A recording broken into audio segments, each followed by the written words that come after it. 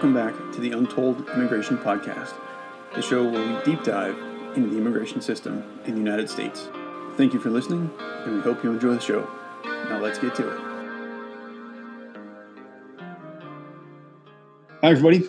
Welcome back to the Untold Immigration Podcast. As always, you have Don Rosenberg and me, Brian Taylor. We wanted to talk about a couple topics that are in the news this week, and we don't want to focus too much on what's being said, but we want to take a step back and look at the bigger picture.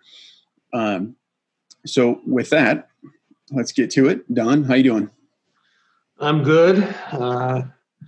Raring to go as long as the AC holds out. Yeah, same here. Well, let's just jump into it because I think there's a lot we want to cover. The first thing I wanted to bring up, since it's a hot topic, Kamala Harris was just nominated as vice president or vice president nominee, however you want to say it. And almost immediately, stories started popping up about how she may not be qualified to be vice president because she may not be a citizen. And even President Trump kind of weighed in a little bit. And I don't know that he really said anything out of line, but because he raised the question, he was immediately attacked.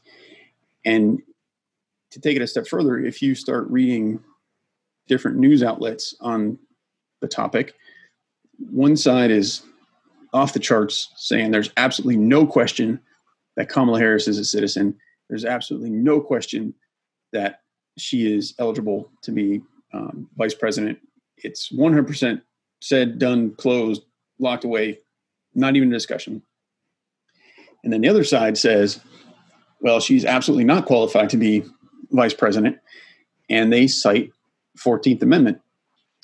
So what we want to do today is kind of dive into that and unpack what the 14th Amendment is and what it means, because the answer to this is actually somewhere in the middle. And the short version is, I don't know that anybody's right on this, because the 14th Amendment has been debated probably ever since it was enacted. And the language in the 14th Amendment is not clear.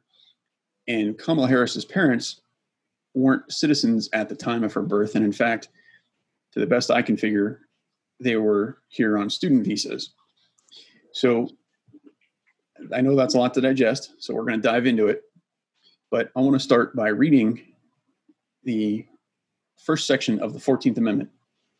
And what it says is, all persons born or naturalized in the United States and subject to the jurisdiction thereof are citizens of the United States and of the state wherein they reside. No state shall make or enforce any law which shall abridge the privileges or immunities of citizens of the United States, nor shall any state deprive any person of life, liberty, or property without due process of law, nor deny any person within its jurisdiction the equal protection of the laws.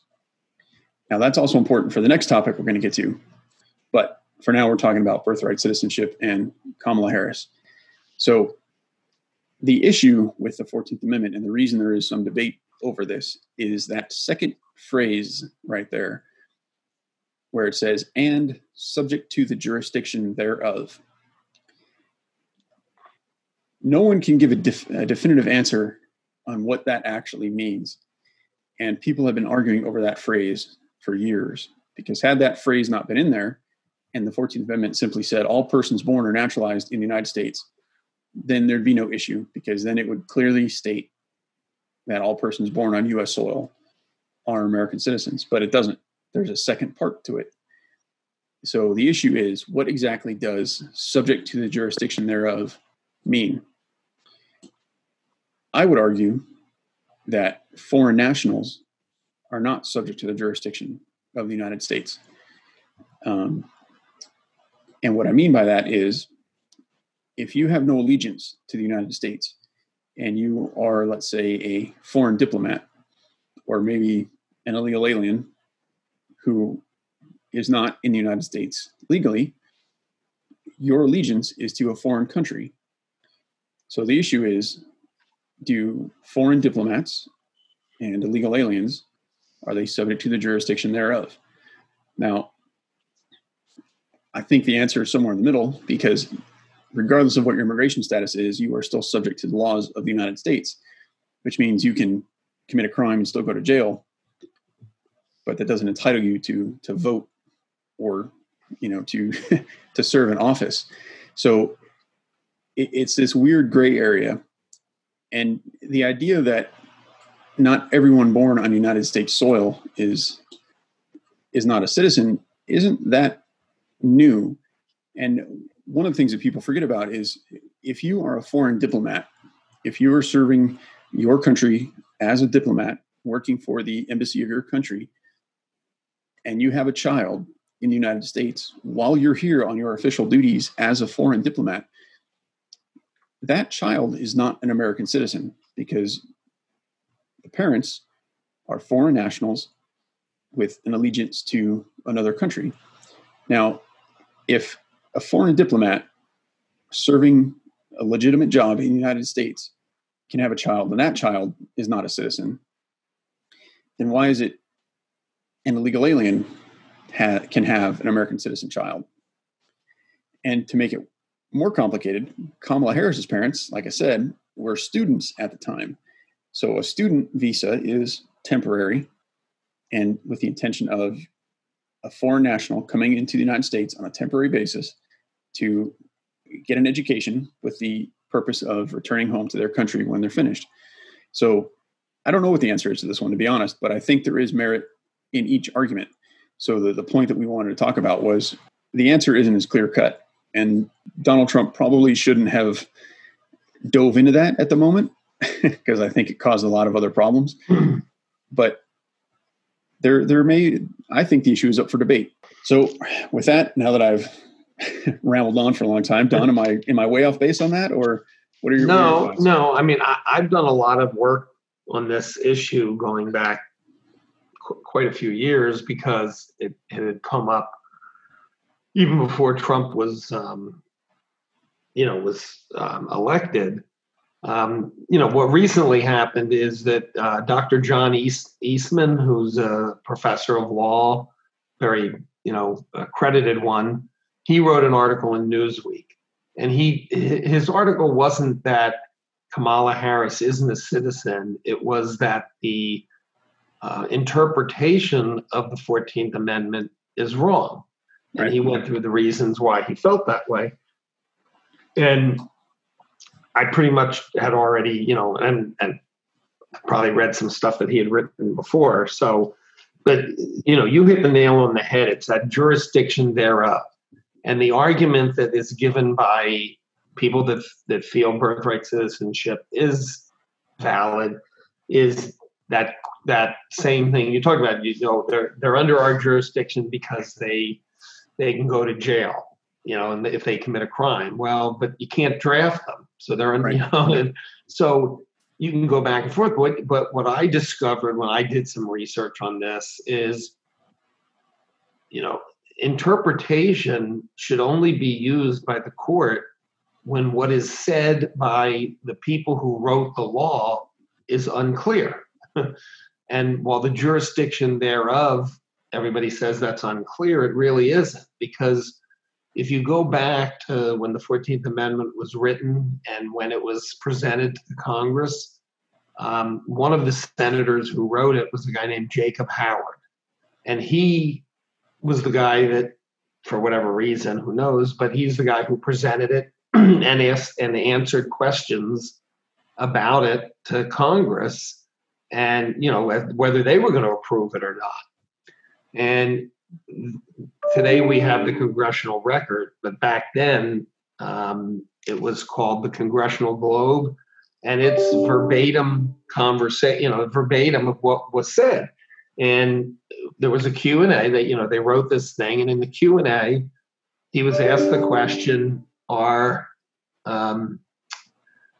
Indians citizens because they're born here? And the answer, how he answered it, he said no, because they're born on a reservation, which is not United States property, so they're not citizens. Okay, that's fairly simple. And then the same guy said, well, what if they're born in New York? They're off the reservation, they're born in New York. And his answer was no, because even though they may be born in the United States, they're not under the jurisdiction of the United States, are still under the jurisdiction, and they still have their allegiance to the tribe, which is not, on U.S. soil. And that carried through until 1924, when Congress passed a law allowing Indians to become citizens, or Native Americans, but they're written as Indians at the time. So that's one part of the equation. The second part, which makes it more confusing, is that there was a case, Wong Ark versus the United States. Wong Ark was a Chinese family that came to the United States. This is back in the late 1800s.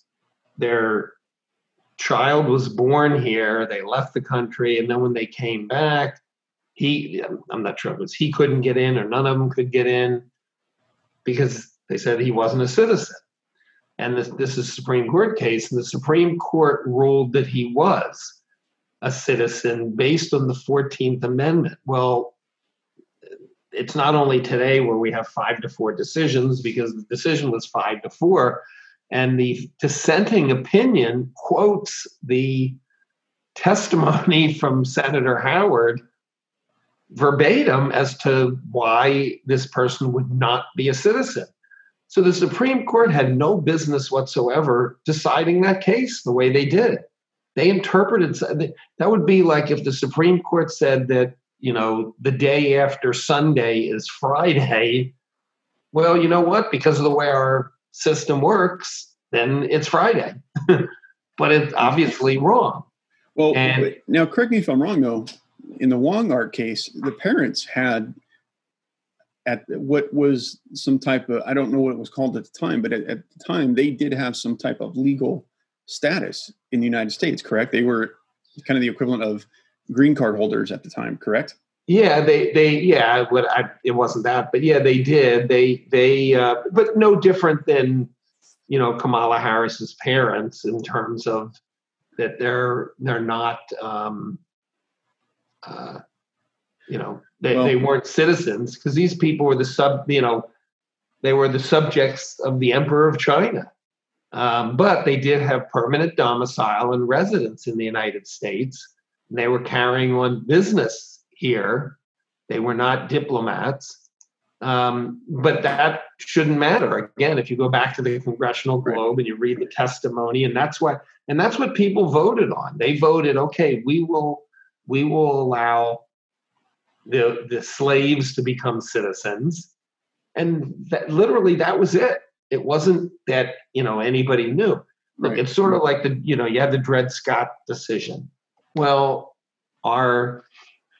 is any person 3/5 of a person? Right. Obviously, it was a bad decision by the court, and eventually led to the Civil War and was overturned with the 14th Amendment. But just because that's what they said doesn't mean that it was correct. So the problem that you have now is that's what's been going on. So Eastman's thing was arguing that it shouldn't be. Right. Trump was asked a question about it, and he didn't say, no, she's not. He just said, well, I was reading something where it said that she wouldn't be. Well, even if it went back to court, and I was trying, when Trump got elected, people there that I knew, I was trying to get them to get that case to the court. Right. Because if you remember, he said, we're going to get rid of birthright citizenship. Right. Well, there's only 2 ways or 3 ways to do it. One is to, change the amendment, or go through the amendment process to change it, which is never going to happen. The second is to get the Congress to define under the jurisdiction thereof. Right. Well, that's not going to happen. Right. And actually, there's really only 2, and he thought the third, I'll write an executive order. Well, that's not going to cut it. Right. And even if you did, as soon as you're out of office, somebody can, write one to get rid of it. Right. But even at that, I don't believe that if that happened, they would go back and say, okay, anybody who was born here or this, you're now no longer a citizen. I'm sure they'd say, starting today, Right. Whatever that is, here's the ruling and this is the way it goes, but we'll grandfather you in. So under what I would call the proper ruling of under the jurisdiction thereof, she would not be a citizen. Right. However, that's not what is being used. Right. So she's a citizen and shouldn't even go there. I mean, after the fiasco with Obama, why would you start that whole process all over again? Well, I think it's important to point out that the Wong Ark decision, because the reason I wanted to bring that up and the reason I wanted to dive into that is a lot of people automatically say, well, the Supreme Court has already ruled on birthright citizenship. And yes and no. And the reason that's important is I guess it would be the Wong family. I could be wrong about that, but they had some type of permanent legal status in the country. They weren't citizens, but they were also allowed to reside in the United States permanently. So I think you're right. I don't think that birthright citizenship should transfer to their children, but the fact is that case still was decided upon, and that is now case law. So whether we agree or not, that's case law. But the argument was, do children of essentially permanent residents gain birthright citizenship? And the Supreme Court essentially said yes, right? But my argument has always been that I don't think they've ever ruled on illegal aliens having children or people that aren't permanent residents having children. Because I mean, to be totally fair, I'm not totally against someone who's in the country permanently having a U.S. citizen child. I mean, in a perfect world, maybe not, but I also don't think I don't know that that's really a sword worth falling on, because I don't know that that's a major problem. But with Kamala Harris, her parents had temporary status. They were students, so I think, I think you're right. I think that given current case law and given accepted practice, she's a citizen, but I don't think the jury has completely decided the case. I think there's still room for debate on it. And just like you said, it really would take a constitutional amendment, but there's no way in hell in today's political climate that anyone's going to even discuss that. So that's a non-starter. So it's probably a dead end with Kamala Harris, but the issue I just wanted to point out was that for anyone out there that thinks one way or the other, it's not as cut and dried as you think. And I agree with you. I was using the example of what's his name, the Korean Kim Jong-un. Yeah, that he could speak at the United Nations, right? So he would be allowed to come speak at the United Nations. So if he came with his wife, neither of them are diplomats, right? So they're in their hotel, the United Nations hotel, and they decide to go. She's pregnant. They decide to go for a walk, which they're really not allowed to do, but they do. And she's on, 85th and 5th Street, yeah, and plops out a kid. Yeah. Is that kid a citizen of the United States? Right. I mean, that would be ludicrous right. that's what it is. But under the rulings that we're going by, yeah. She'd be a citizen. And when you get to illegal aliens, are you going to say that, well, and even in that case, is he under the jurisdiction of the United States? Are illegal aliens under the jurisdiction of the United States? We don't even know who they are, where they are. Right. How can they be under our jurisdiction? And when it comes to committing crime, well, a tourist commits a crime, right? We're going to arrest them, but that's not. Howard was very clear. That's not what the jurisdiction statement meant. And of course, and this will ruffle a lot of feathers on the the right side, political right side of this. the founders didn't put language in the Constitution just to make it wordier. Right. And there's a reason, because if they just felt that anybody other than if you were a diplomat, would be a citizen, well, they would have said that. They wouldn't have put under the jurisdiction there. They just would have said anybody born in the United States is is a citizen of the United States unless you're the child of a diplomat, which is the exact same thing with the Second Amendment, where you're talking about a militia. They put that language in there for a reason. We can argue over what that reason was, but it didn't just, we've got to fill up the page. Let's add some words to this thing. So you've got two constitutional issues that really bat heads, where in one case, the Second Amendment, the prevailing decision was we're going to ignore those words. And then you've got this case where they're basically saying, well, this is what those words mean, but there was there's no reason to put them there unless they had a further meaning than, if you're here and you commit a crime, we arrest you. So that means that if you have a kid, your kid's a citizen. Right. There's no logic to that whatsoever.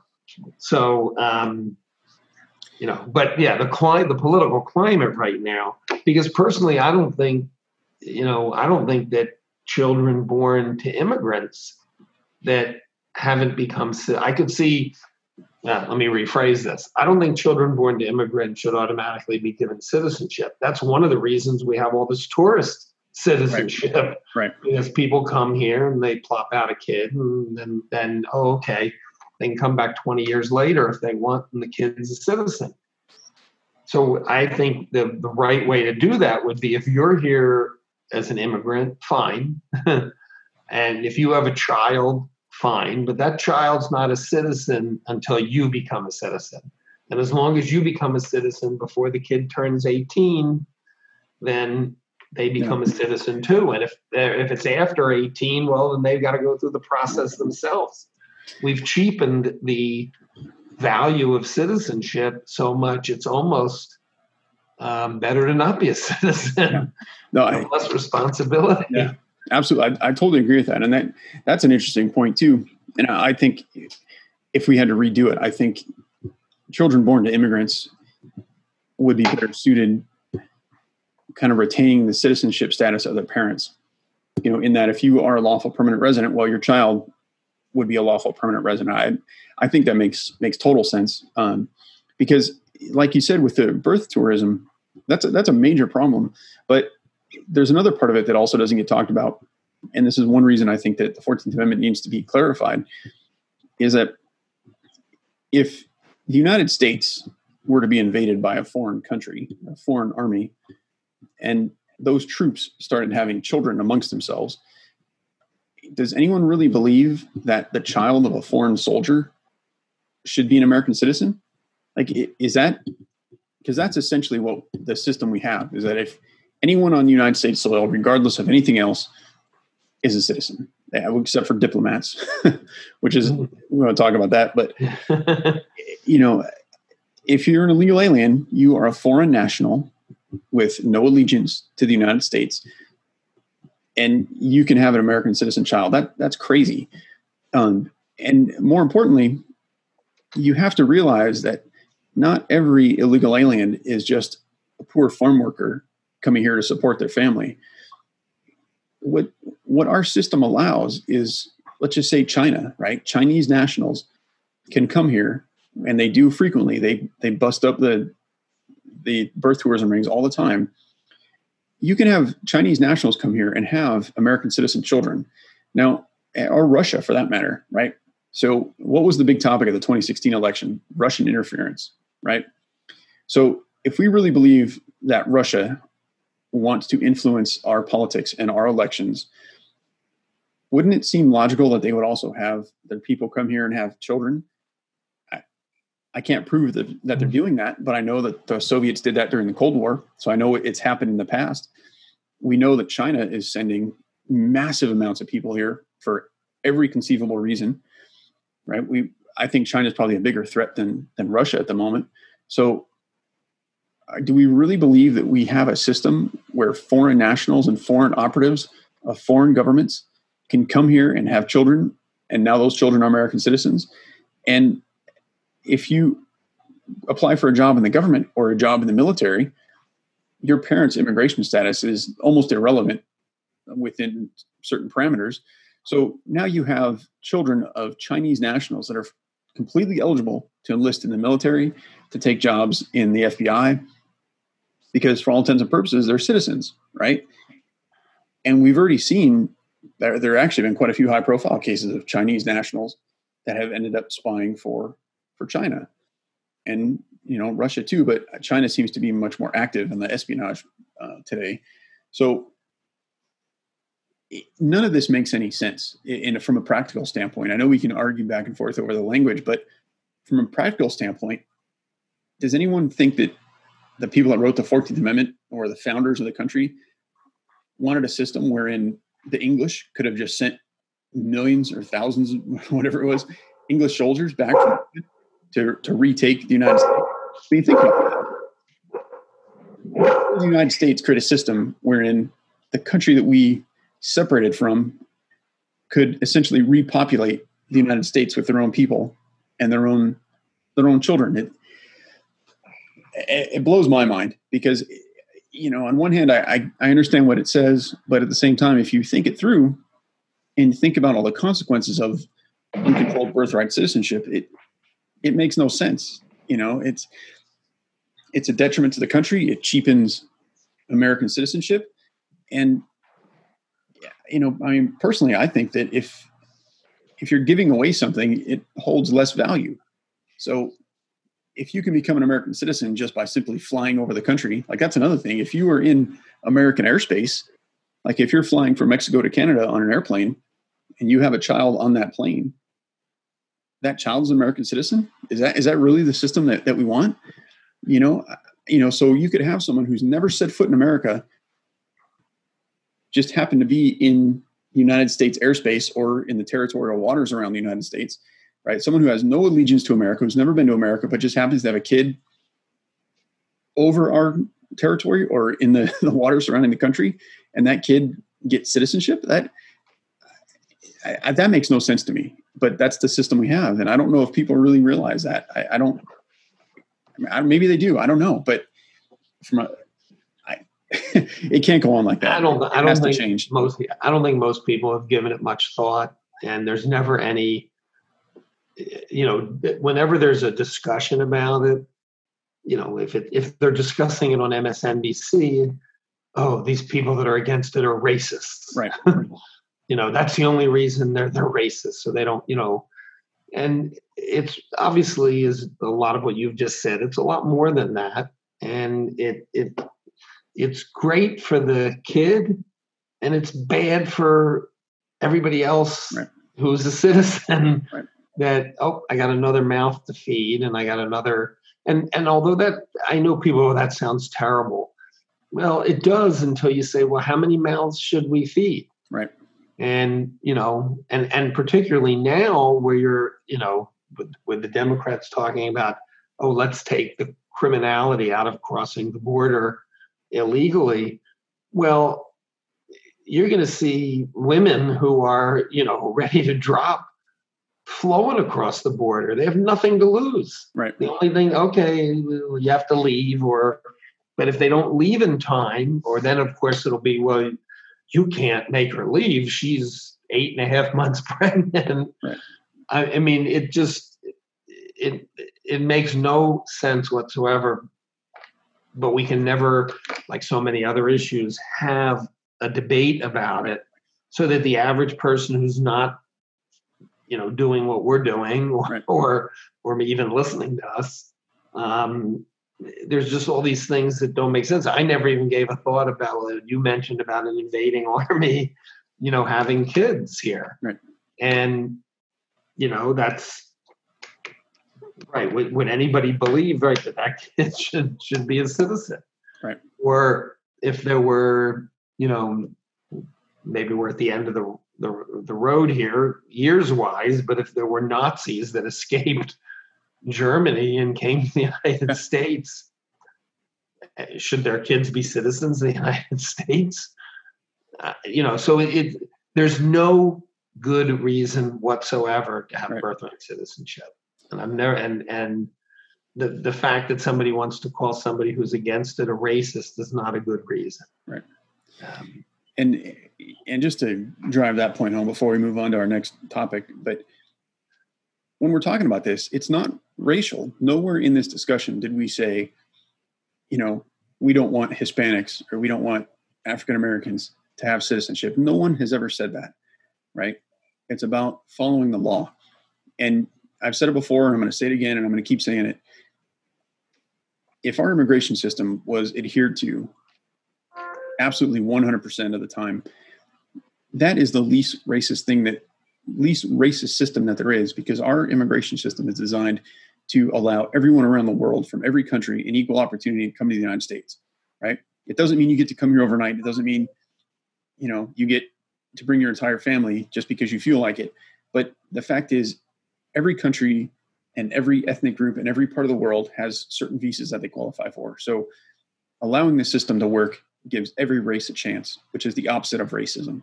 So I'd like to say that every time, only because I'm really sick and tired of the only argument to talking about immigration law is, you're racist. Unless you want open borders and no questions asked, you're a racist. That's just not true.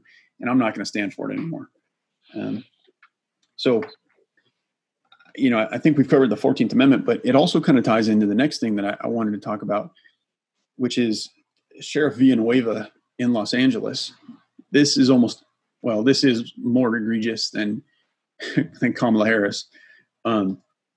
But for anyone that's not familiar, the LA County Sheriff is Sheriff Villanueva. And I believe he made this statement. Well, I believe it was today. So this is August 19th. Essentially, he said that as of today, he's not going to turn over any illegal aliens to ICE under any circumstances. And in his statement, what he said was, this is a quote, "There is no greater threat to public safety than 1 million undocumented immigrants who are afraid to report crime out of fear of deportation and having their families torn apart. He said, as the sheriff of Los Angeles County, I am responsible for everyone's public safety, regardless of immigration status. I will not allow an entire segment of the population to be afraid to report crimes to law enforcement and be forced again back into the shadows." Now, on the surface, to someone who's not familiar with things, that seems reasonable. But if you spend any amount of time thinking about what he just said right there, you'll realize that that is a complete crock of shit. Excuse my language, but it is. Because I want you to think about this scenario. If he's so concerned about the immigrant community in his county, right? Well, he's basically saying that immigrants live in a particular community, which I would agree with, that people tend to live alongside people that are similar to their particular group, whatever that may be. So what he's saying is that if an illegal alien rapes a woman or molests a child or steals a car from that very community, he's not going to turn that person over to ICE. So that child molester, that rapist, that car thief, whatever the crime is going to be returned to the very community that they victimized. So is that really helping? I have yet to see any serious study or any numbers or anything that back up this claim that people are afraid to report crimes because of fear of immigration consequences. People say that all the time, but I've never seen a study that documents that, where that actually happens. I mean, I know there are anecdotes here and there, but the other reason that this is just complete nonsense is that there's a thing called a U visa in the immigration system so that if you are here illegally and you are a victim of crime, you don't necessarily have to be here illegally, but the U visa is specifically a visa for victims of crime. So if you're here and become a victim of crime, you actually potentially could receive an immigration benefit. So I don't understand this argument of being afraid, being in the shadows, right? If you had a crime committed against you, you probably could benefit from that, number one. But the bigger issue is, and this doesn't ever get talked about, is if you're in the United States illegally, so what? That's the price you pay.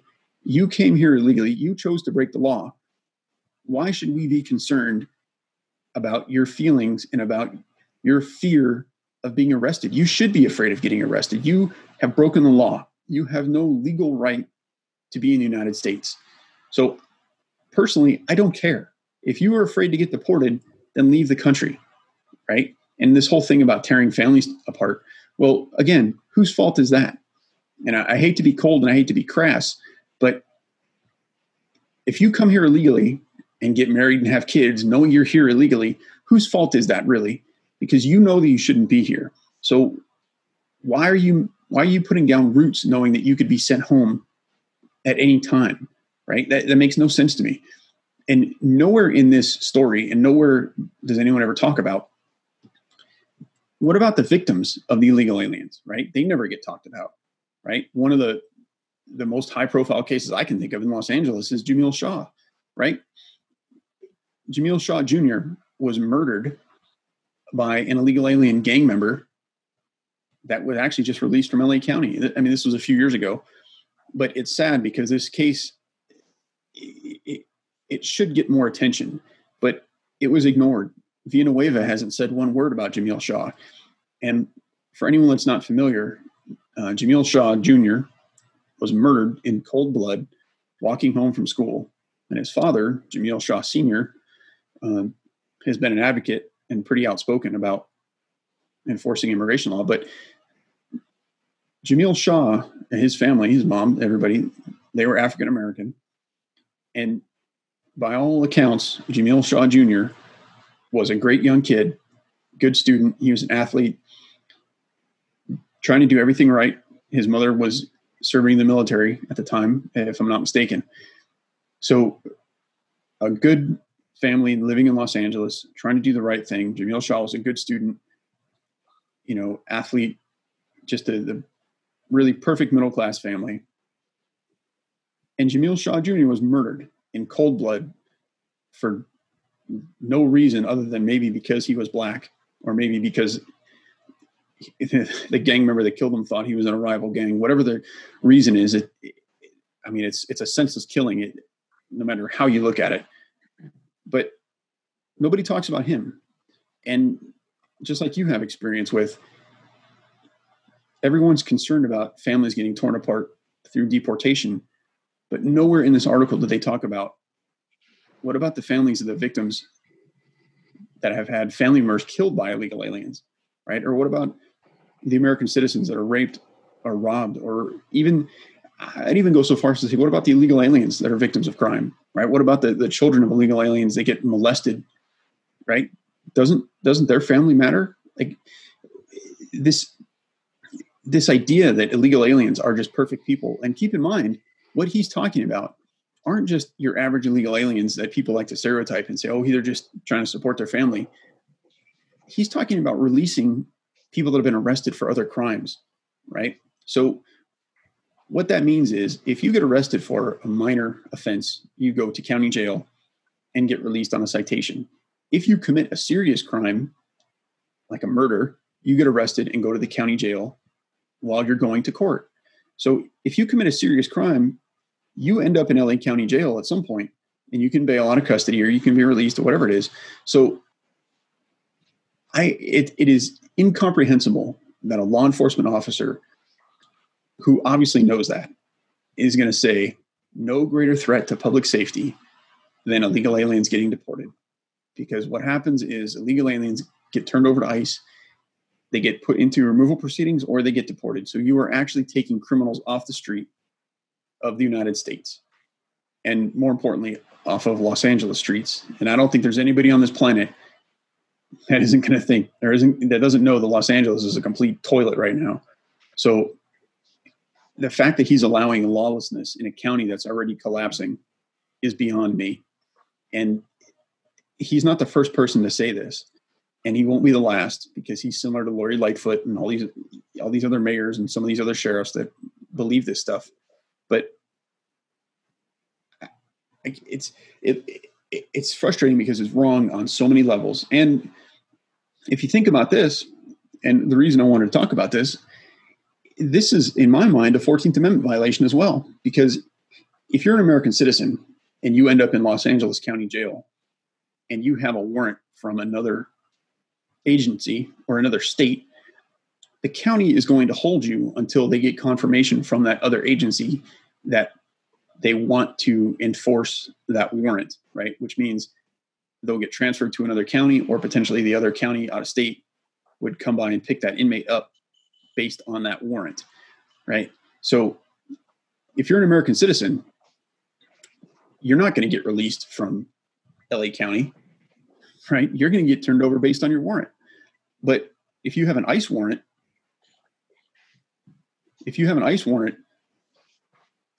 it just doesn't count. It's just, whatever, no big deal. I don't know what to say about this, because it's illegal, it's wrong, and it goes against the 14th Amendment, because American citizens don't have the same protection that he's offering illegal aliens. And more importantly, it's a violation of 8 U.S.C. 1324, which we can talk about in a minute too. But it's a violation of law, it's a violation of the Constitution, and it does the exact opposite of what he's claiming he wants to do. And it's mind-boggling. I know I've been rambling, so what are your thoughts on this? Am I way out of line on this one too? No, but I'll say is, you asked the question why, and it's purely political. It has nothing to do with public safety, other than it's bad for public safety. It's all politics. Yeah. Villanueva is getting hammered by the LA Board of Supervisors, 4 of the 5 of which, would, if they had the right, would declare amnesty tomorrow. Yeah. So he's trying to put himself in a little better graces with them. I'm sure, although he's still 2 years away from re-election, I'm sure he's thinking about that he wants to, cement his position with people here. Because the reality of it is, like what his comment about, we want these people to call in crimes. Well, there are records. The one thing about Los Angeles, this is more the city than the county, but it's no different that the LA Times, and clearly not, on our side on this issue, they did a study of the 911 calls. You can get them all online. They won't tell you the names and this and that, but they, categorize them. And they just did this a couple months ago, and the study was very clear that the calls that do come in, for the most part, are minor things. Now, they can't tell whether the person who called it in is legal, illegal, or they don't have any of that information. But they don't get a lot of calls about serious crimes. And I know from talking to another sheriff that I know in California, he said the only time you get calls on big crimes are when those crimes are promoted on TV or radio or, whatever, depend on the locality. Then you'll get a lot of people calling in, I think I saw the car, or this, that, the other. So what you've got is a lot of the calls are domestic violence calls. And what's interesting in that regard is that many people that are so pro illegal immigration, and many people that believe that every woman who claims domestic violence anywhere in the world should be allowed to claim asylum and come into this country. So here's the irony behind that. And I don't agree with that, because it would just, everybody would claim it, and you'd have billions of people trying to come in. But here's the absurdity of that argument, is that those that are here and are calling up domestic violence, and I'd love to hear what the Me Too movement has to say about this. We're protecting the criminal. Right. So if you, and there is, one of the bigger cases here, 3 years ago, a woman in Sonoma County, Veronica Cabrera Ramirez, she called in a domestic violence charge against her boyfriend. The Santa Clara County, I guess Santa Clara police came and arrested him. There was an ICE hit because he had been deported once before.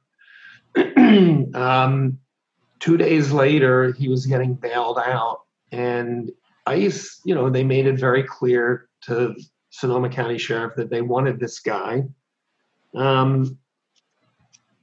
They gave him 16 minutes to get from San Francisco to Sonoma County Jail, which is about an hour and a half. They purposely called it the last minute. They let the guy go. 2 weeks later, he killed Veronica. Now, if you're here illegally, are you going to make that phone call? Knowing that the person that you're ratting on is going to be released? Right. And obviously that's a lot more serious than, oh, this guy, stole a pot off my porch or whatever, minor things. But the reason, and there have been studies done, and it's never, I'm afraid that I'm going to be deported. And to the best of my knowledge, and I've asked this question for years and years and years to people at the ACLU, politicians, give me one case where somebody called up to report a crime and then they were deported. Right. Now, no one in the United States asks you your immigration status when you call in. And the last thing the cops are concerned about is getting the victim deported. And probably the last thing that ICE is concerned about is deporting that person. So what you have is a revolving door of people committing crimes, and the solution is not to get rid of those people that you can. The solution is to just put them back into the community. Right. It's almost like it's a job guarantee for the Los Angeles County Sheriff's Department. And let's face it, I know people don't like to admit this, but the statistics are pretty good. People who commit crimes almost always commit another crime. Right. I think the number is like 40% will in the first year, up to 60% by year 2, and 80% by year 5. Right. So putting them back into the community is ridiculous, but that's not the reason that, they're saying they won't call. Well, there's no evidence that they won't call. When you ask them, they'll say, well, I don't call because I don't speak the language. Or they'll say that I don't call because nothing will happen. Right. It's pure politics, nothing more. And I think what you said a minute ago, I think is really important. And I think a lot of people don't connect the two. But a couple years ago, when we were faced with the massive rush at the border, I think it was AOC or one of those other dingbats, but they had said something like they're fleeing violence, right? They're fleeing domestic violence. That was always the chant. And I know they debated back and forth on whether asylum should be given to people that are fleeing domestic violence, right? So, like you said, and I want to drive this home, if you really believe that people that are fleeing domestic violence should be allowed to stay in the country because you don't want anybody deported, well, generally speaking, I'm going to profile here a little bit, and I don't think anyone's going to mind, but a man that's willing to beat his wife so severely that she has to flee the country, right? Which I think that's a little exaggerated, but regardless, if you're fleeing the country because your husband or boyfriend is beating you so severely, does anyone honestly think that that guy isn't going to come to the United States and track you down, right? Knowing that there's an entire ecosystem to bring people up from South and Central America and Mexico into the United States. And if you think people that want to come to the United States illegally aren't aware of counties like Los Angeles that offer protection, you are absolutely insane. So you're essentially creating a system that encourages the very crime that you're trying to prevent. And I know you touched on that, but I really want to emphasize that. You really got to think this stuff through, because when they speak in platitudes and they make these statements of they're not reporting crime, okay, maybe, but you have to look at the whole system, in total. And when you do that, none of it makes any sense, because why on earth would you encourage people to come here to flee violence and then create a system that protects the very people that are causing that violence? It's again, just one other thing that's beyond comprehension. But there's another story that illustrates this that I think people need to know about, and it really went unnoticed, but I know you probably remember this one. This was back in January of 2019, and this is in California, Cathedral City. And this was caught on dash cam. So if anyone wants to Google this, you just Google Cathedral City Police dash cam shooting, January 2019, and this will probably come up. So the scene is, police officer gets a call of a domestic violence or domestic dispute in the parking lot. And as the police car pulls into the lot, the camera shows a woman fall essentially on her face and a guy with a gun kind of walking away from her. So the dash cam captures the moment that this woman is essentially executed by, I think it was her ex-husband or maybe a boyfriend, but regardless. So this guy murders his wife on camera and then starts shooting at the police officer. And then the police officer has to tell him to drop the gun, and he won't do it. He keeps trying to shoot the cop even after he just murdered his wife. So eventually the police officer shoots him, and I think he did pass away. But the point of this story is this woman died in the street, and she had children, right? Her family is permanently separated. And the guy that murdered her has a pretty extensive rap sheet, and his name is Roberto Tapia, if anyone wants to Google him. But June 2009, possession of destructive device. December 2012, resist officer. March 11th, 2014, DUI. May 2016, spousal battery. November 13th, probation violation. November 13th, 2016, domestic violence. 90-day sentence. The reason I'm bringing this up is this guy was in the country illegally, and he was in Riverside County, which is in Southern California.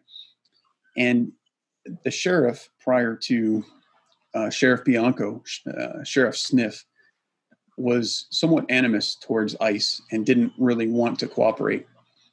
But this guy was passed through the system 6-7 times at least. ICE was never notified, or if they were, they weren't given enough time to pick this guy up. And California passed a sanctuary law in 2014. So this guy would have certainly qualified, even under the sanctuary laws, to be turned over. But Sheriff Sniff didn't want to comply. So this guy kind of flew under the radar of ICE because local law enforcement didn't want to cooperate. And because of that, this lady is dead.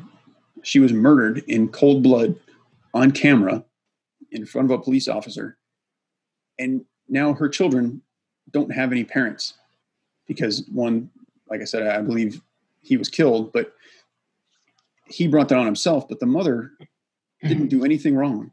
She was an innocent person, and she was murdered in the street, right? And this is a crime that could have absolutely been prevented, right? So for all this talk about separating families and everything else, okay, what about her family, right? What about her children, right? Her children have no parents now, right? So what would have been worse, to deport the dad, right? Or wait until he murders the woman. And in LA County, apparently, if he was arrested and not killed by the police, he would have been released from custody. Think about how insane this has become. And for all this talk about if we could save one life, if we could just do this one thing, if you wear a mask and you save one life, then it's all worth it. Right? So you're telling me that if I can save a life by wearing a mask, then everything's fine, right? If I can just do something and save a life, then it all matters, right? That's the phrase we hear all the time, right? But when it comes to immigration law, that's just out the window. Oh, well, it's just one person, right? It's beyond sickening to think of the double standard where an innocent woman, an innocent mother can be murdered in the street on camera. And it's like, that's not a big deal. We don't really want to talk about that. We'd rather talk about families being separated because, illegal aliens are committing crime. It's a sickening, and if anyone's interested, the video is up on KFI. It's on their site if anybody wanted to look at it. It's the two things there, these stories, whether it was that one or the one that took place in Santa Clara, they get little to no publicity. Yeah. So nobody knows. And the other interest, when you were talking about separating families, it comes back to the birthright citizenship, because the law was, well, they have children and their children are citizens. Yep. Now, they may be U.S. citizens, but they are also citizens of whatever country their parents or mother or father, depending on the country, are. So it's not like they can't go home. Right. But, the absurdity of all of that is that then why, when John Smith, a citizen, commits a crime, serious crime, and he goes to jail for 20 years, that's pretty much breaking up his family. Right. But that's okay. So it's, it's just all these things again, no publicity. Because look, anybody that just heard what you said would say, why was that guy here?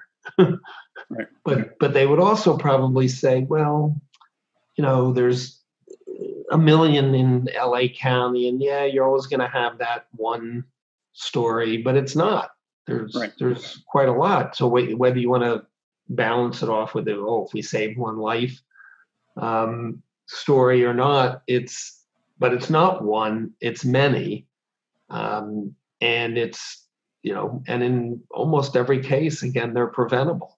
Right. But the bottom line to Villanueva, and I would love to be able to get in his face and just say to him, well, okay, so you're telling me all this crime, won't be solved. Well, what would happen if you cooperated with the police on all of these cases and the person was deported? Maybe you'd get less phone calls, but how many cases do you really settle with phone tips? Now, I'm not saying how many do you get, and I don't consider a case settled if somebody calls up and the police come out, even if they arrest the guy, and especially now the way California law is, they'll arrest him and then they'll throw him right back out on the street. Right. Well, you didn't solve anything.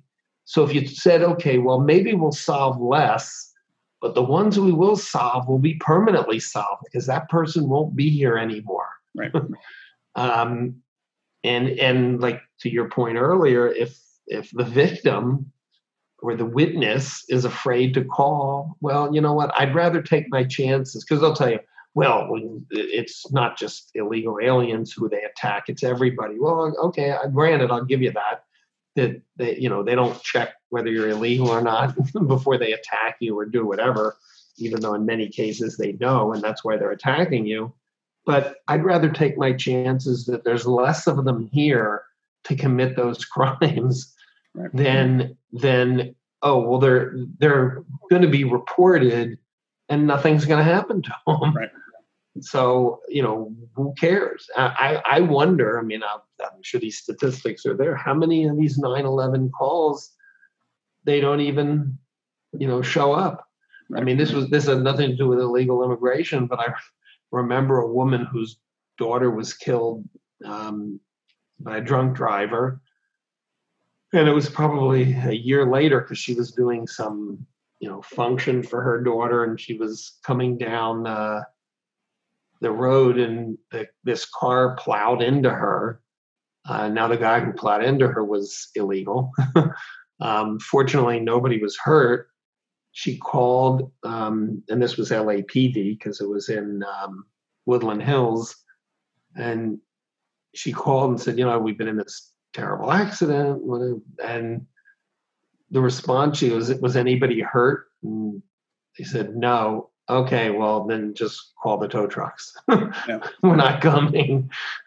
So, and that happens so often. You think they're going to show up if you call up and say they stole my iPhone? They're going to say, oh, was it worth less than $950? And if you say, yeah, it was 2 years old, they're going to say, file an insurance claim. Yeah. They're not going to show up. So, Yeah. Villanueva is just full of crap. No ifs, ands, or buts. And we can only hope that something happens to him or somebody in his family to make him, and again, not being vindictive, but to make him realize his policy sucks. Yeah. And he's putting politics and illegal aliens ahead of U.S. citizens. Yeah. That's got to end. Yeah. That's absolutely. I know we're getting close. Yeah. I think we're getting close on time here. So I think maybe that's probably a good place to wrap it up.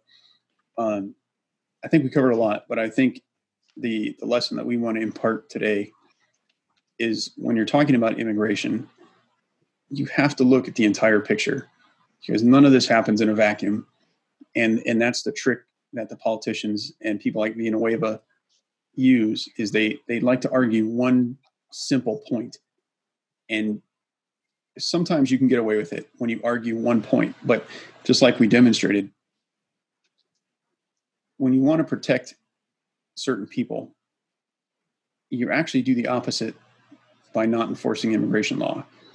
Because if you really think about it, if you're a criminal, right, where are you going to commit your crime?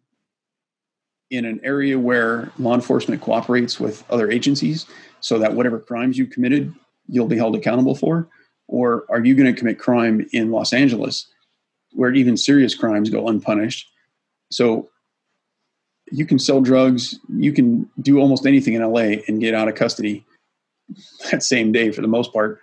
And if this no bail thing goes through, you can do whatever you want and be out of custody probably within 6 hours. So if you live in Los Angeles or anywhere else, wouldn't you want to live in an environment where the sheriff cooperates with everyone so that if someone gets out of custody, even though they committed a serious crime, they can still be held accountable for some other crime they committed, whether it's immigration or not? And, I think to close it out, to say that was the lesson that we all learned from 9/11 is that when law enforcement doesn't communicate, bad things happen. And we have to remember that the 9/11 hijackers were also in violation of some immigration laws. And how many thousands of people died? And we're going to get into it on other shows, but there are a lot of stories out there that could have gone horribly wrong had it not been for immigration or immigration enforcement. So on that note, I think we'll sign off for the day. I want to say thanks everyone for listening, and what we talked about will be in the show notes. So if you would like to do some research on your own, you can check our notes and read up for yourself on anything you're unfamiliar with. So with that, I will turn it over to you, Don. Any last words before we say goodbye? Well, I think you were right. I think the issue was covered. I'll say what'll be interesting, and we'll look at the paper in the next couple of days and see the stories on Villanueva, and I'll bet you there will not be one comment from anybody who is in opposition to what he's doing. They just won't ask those people. So, yeah, everything will be super supportive and everything will reinforce everything that he said without any facts or figures. It'll just be right. The typical platitude of, oh, this is great. No questioning of anything. Yep. As goes so many other things. All right. Well, But thank you. Thank you, as always. Thank you, everybody, for listening. And this is Brian and Don saying goodbye, and we will see you next time. Bye, everybody.